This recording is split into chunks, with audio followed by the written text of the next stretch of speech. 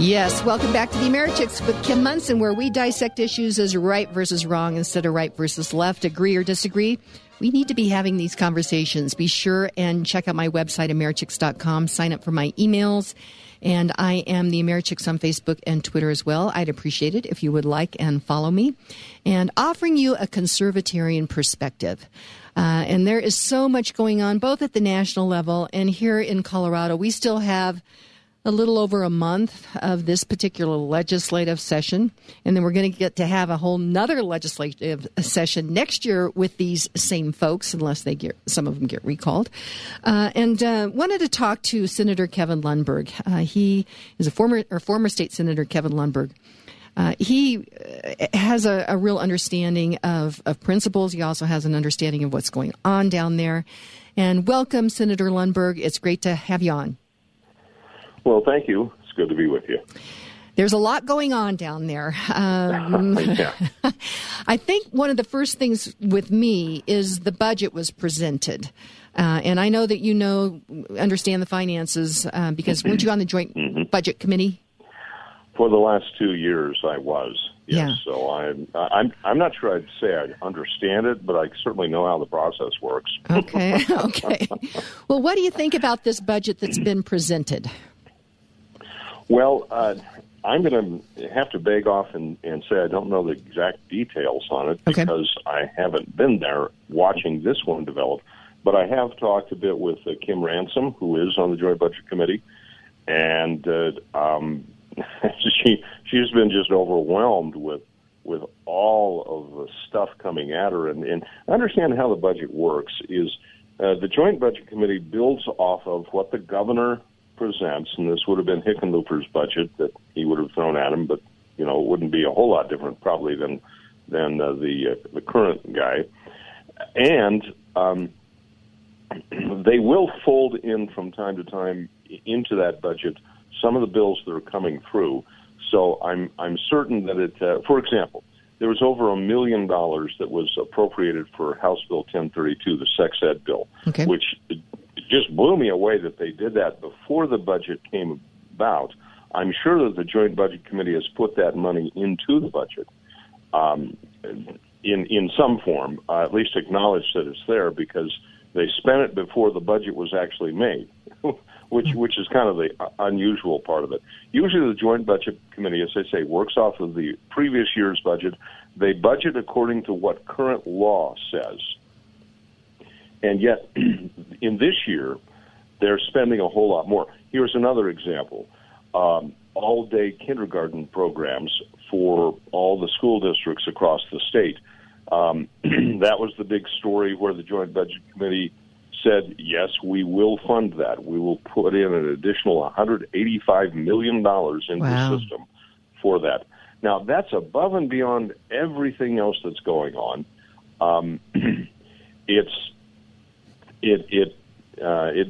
It doesn't surprise me in one sense, because last year for the Republican side, and then that year we had half of the JVC was Republican. This year, understand, it's 4 Democrats and 2 Republicans, so the Republicans stand by and watch as the Democrats do whatever they want.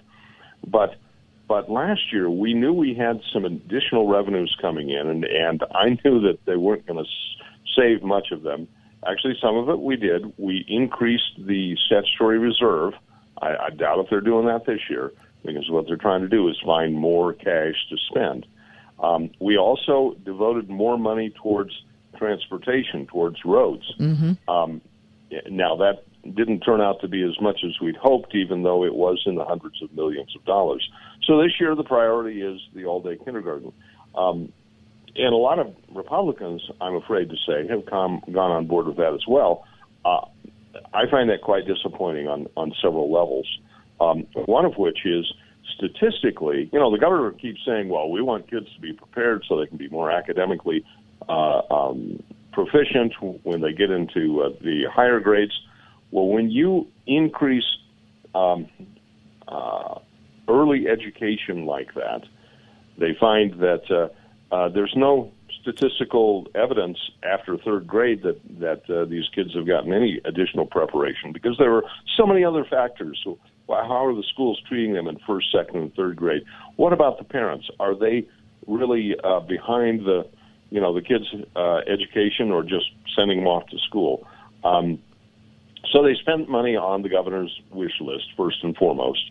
I'm sure that the rest of the budget reflects the spend that we've seen from the Ds every year. And when you put the budget together, every department comes before you and special interest group and says, "What about this? What about this? What about this?"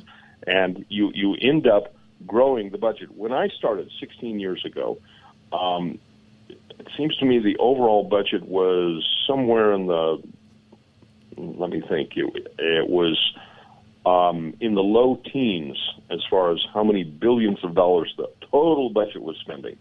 Now we're well over $30 billion. We're going the wrong direction, and if you think taxes are too high, and if you think that the government is intent on being involved in too many parts of our lives, this is it. And this is the proof of it. The pure proof of it is the budget is just growing as fast as they can, even with Tabor there. And they're trying to get rid of Tabor a little bit. Yeah. That's one of the latest bills that came out. I think it's 1257. Mm-hmm. Yeah. And when I say get rid of Tabor, there are two main parts that are left. They've already gnawed away at it over the years, but one, taxes and long-term debt require a vote of the people. And number two, there's a limit on how much they can spend, so how much revenue they can keep and spend. Well, they violated the limit on the vote of the people, or the requirement for the vote of the people, many, many times. And they've got a big bill out there this year where they're creating this Family Leave Act, which will be a hundreds of millions of dollar program. But guess what? It's not a tax. It's a fee. Right. It's just semantics on language is what so it is. Yeah. But then 1257 takes the final step, and really I think the fatal blow to Tabor if they actually do two things. One, they pass it, which I suspect they will. And number two, if the people approve it, because at least they know they have to get that approval. And that's to, you might say, de-Tabor Tabor. Yeah.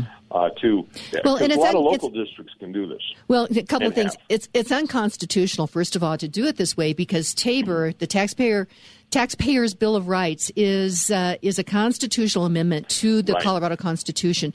So I think that this is highly unconstitutional, first of all, to do this way. I'm this glad way. You pointed that out. Yes. And then the other thing, and this was so sneaky. Well, you mentioned a couple of really sneaky things. And I don't like it when government does sneaky things. I mean, I think we are supposed to have a relationship between the people and our government, we the people and our government, one of truth and transparency. But on Tabor, as you mentioned, there's a couple of components of it. The first component is that basically the Taxpayer Bill of Rights, the amendment to the Constitution, Colorado Constitution, says, hey, government, if you want to raise our taxes, you just have to ask us. You just have to make the case, and you have to ask us. Then the other component of it is that, and it's a very, it's a good formula. It's a formula of population and inflation, and so it puts that factor in there. But then anything above that, any revenue growth above that, once again, we just say, hey, government, if you want to keep all that excess revenue after we've given you an increase already, just ask us. But Senator Lundberg, it's amazing to me. There are people on both sides. It's a bipartisan effort to have their hands in your pocket. I want to say for 1257, it's just barely bipartisan.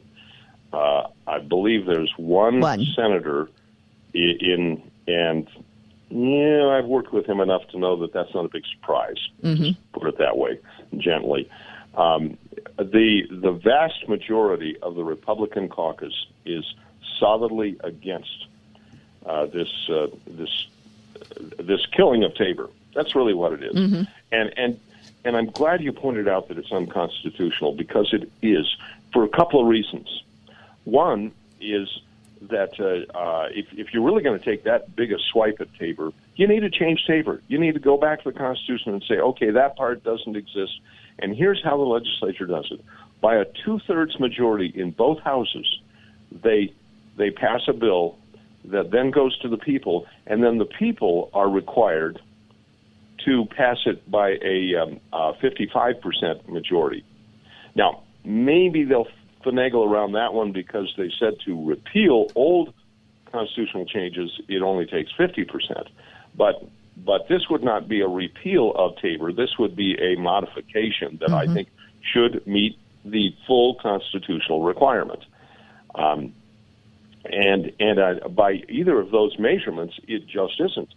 And so by a simple bill, which just takes a simple majority in both houses, they put this up, and it's kind of like Referendum C. I've heard it be called Son of C, which was a 5-year, quote, timeout from the spending limit. And that was unconstitutional, even though it was allowed to function. So we're right now illegally operating way beyond what Tabor actually required us to do. But then this is permanent. This is forever. You know, you never go back to change things. You just act as if Ref C never existed. Well, Tabor never existed. It doesn't respect the next generation. You know, I think that we need to take a look at things, and we need to make decisions, you know, for us. But we can't encumber, you know, the next generation and take away their choice to be able to vote on these new taxes. Yeah. There's something about, and you know, great societies and great people, of which America is based on. Great society, and there's a lot of great Americans out there. Great societies and great people care about how they treat their neighbors and what they pass on to their children. And so let's continue on. We're going to go to break, Senator Lundberg, and come back, continue to talk about what is happening down at the Golden Dome here in Colorado. So this is Kim Munson with the Americhicks. Stay tuned. Award-winning realtor Karen Levine has 30 years of experience with RE/MAX Alliance. Karen Levine believes in home ownership. As a Colorado representative to the National Board of Realtors, Karen Levine works to protect private property rights. Since losing her mother to breast cancer, Karen Levine has helped organize a local fundraising event called Karen's for the Cure, raising money for breast cancer research. Karen Levine comes highly recommended by the Americhicks with Kim Munson. Choose Karen Levine to buy or sell your home because she understands that it's more than just a house. Call award-winning realtor Karen Levine with RE/MAX Alliance today at 303-877-7516.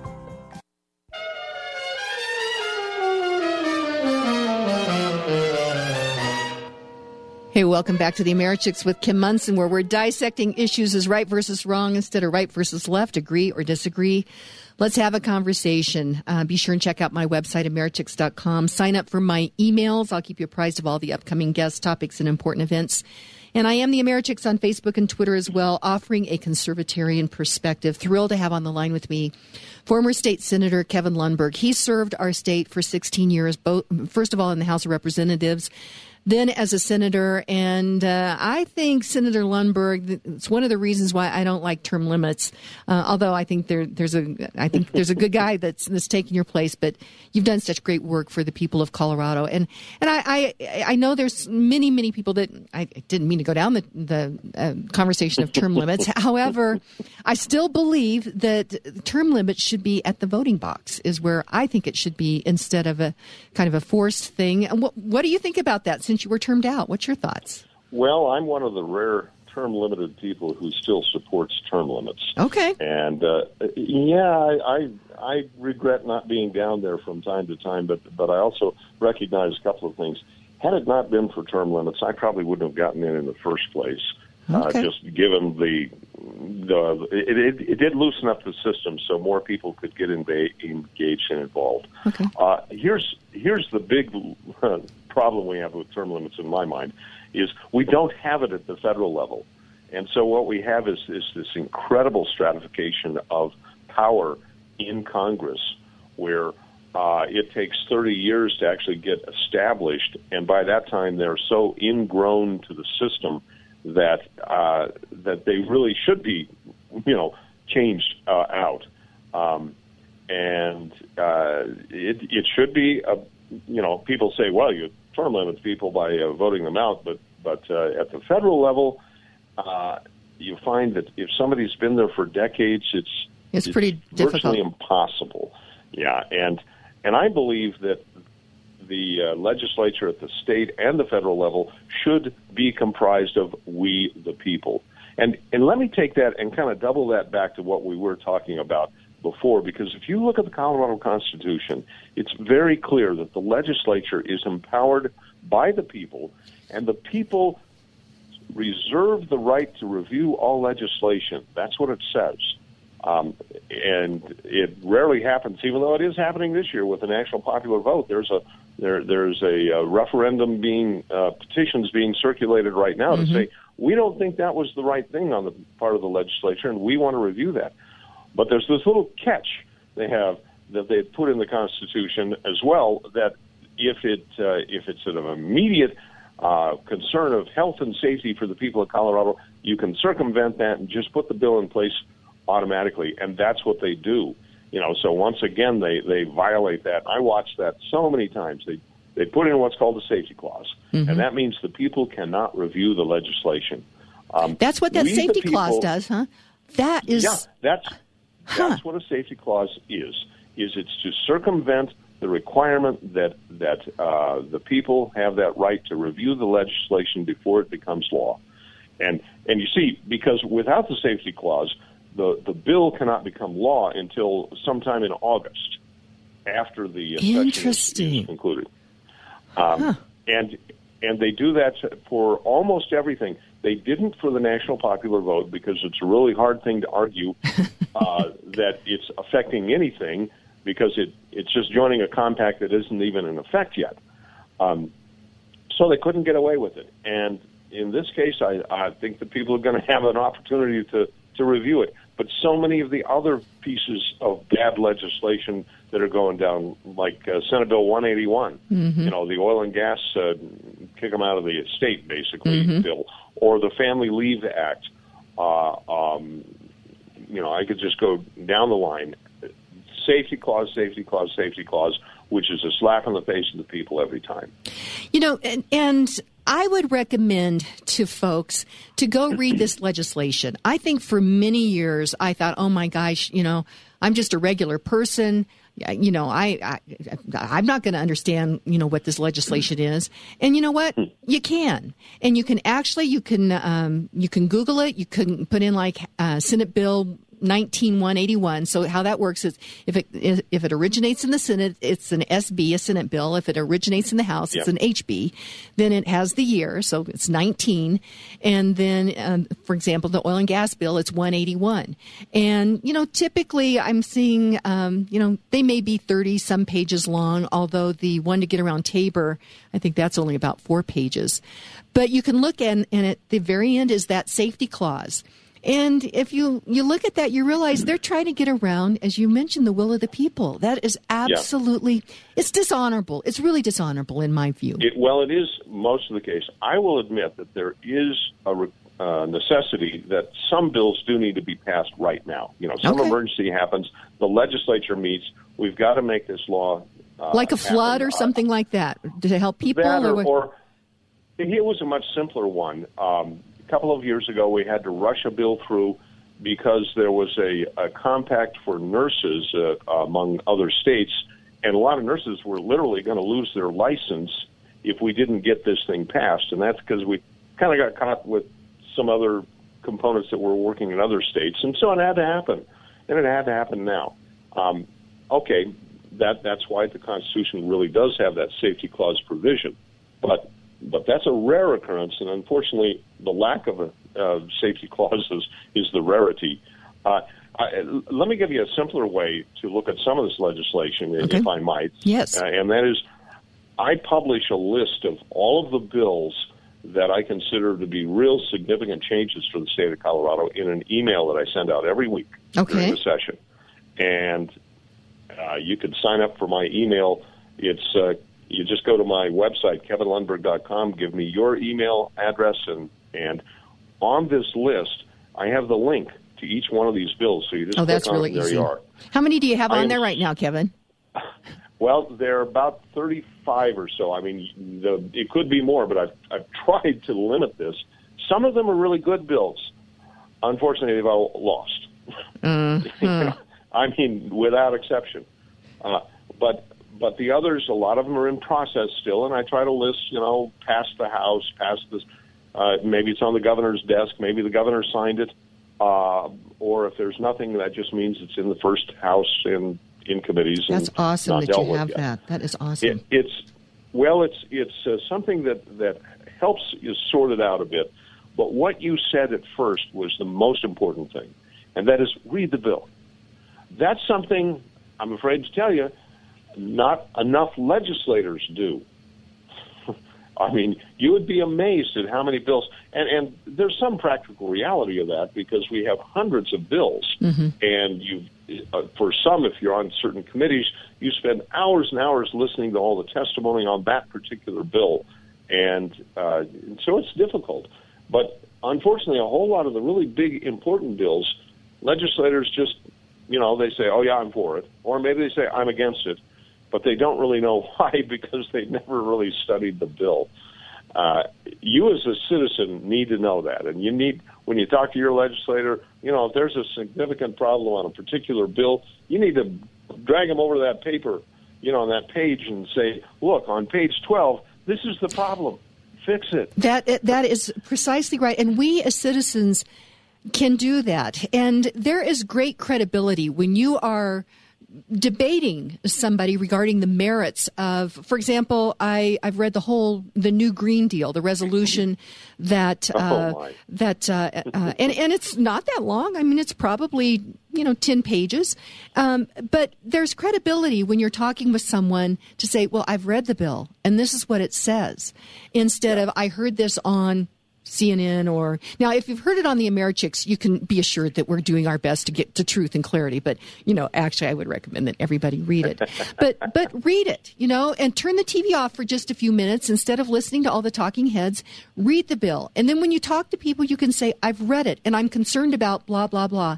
There's credibility in that. And that is really, that's the American idea. We, the people, talking to each other.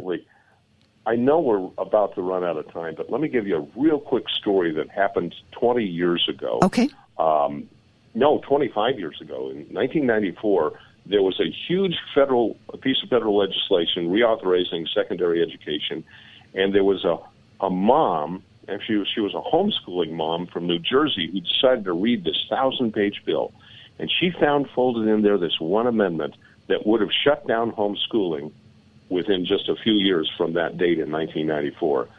She went to people and talked to them about it, her legislator and some other legislators and some other folks, and a firestorm started out of that where they actually stripped that out and really changed things.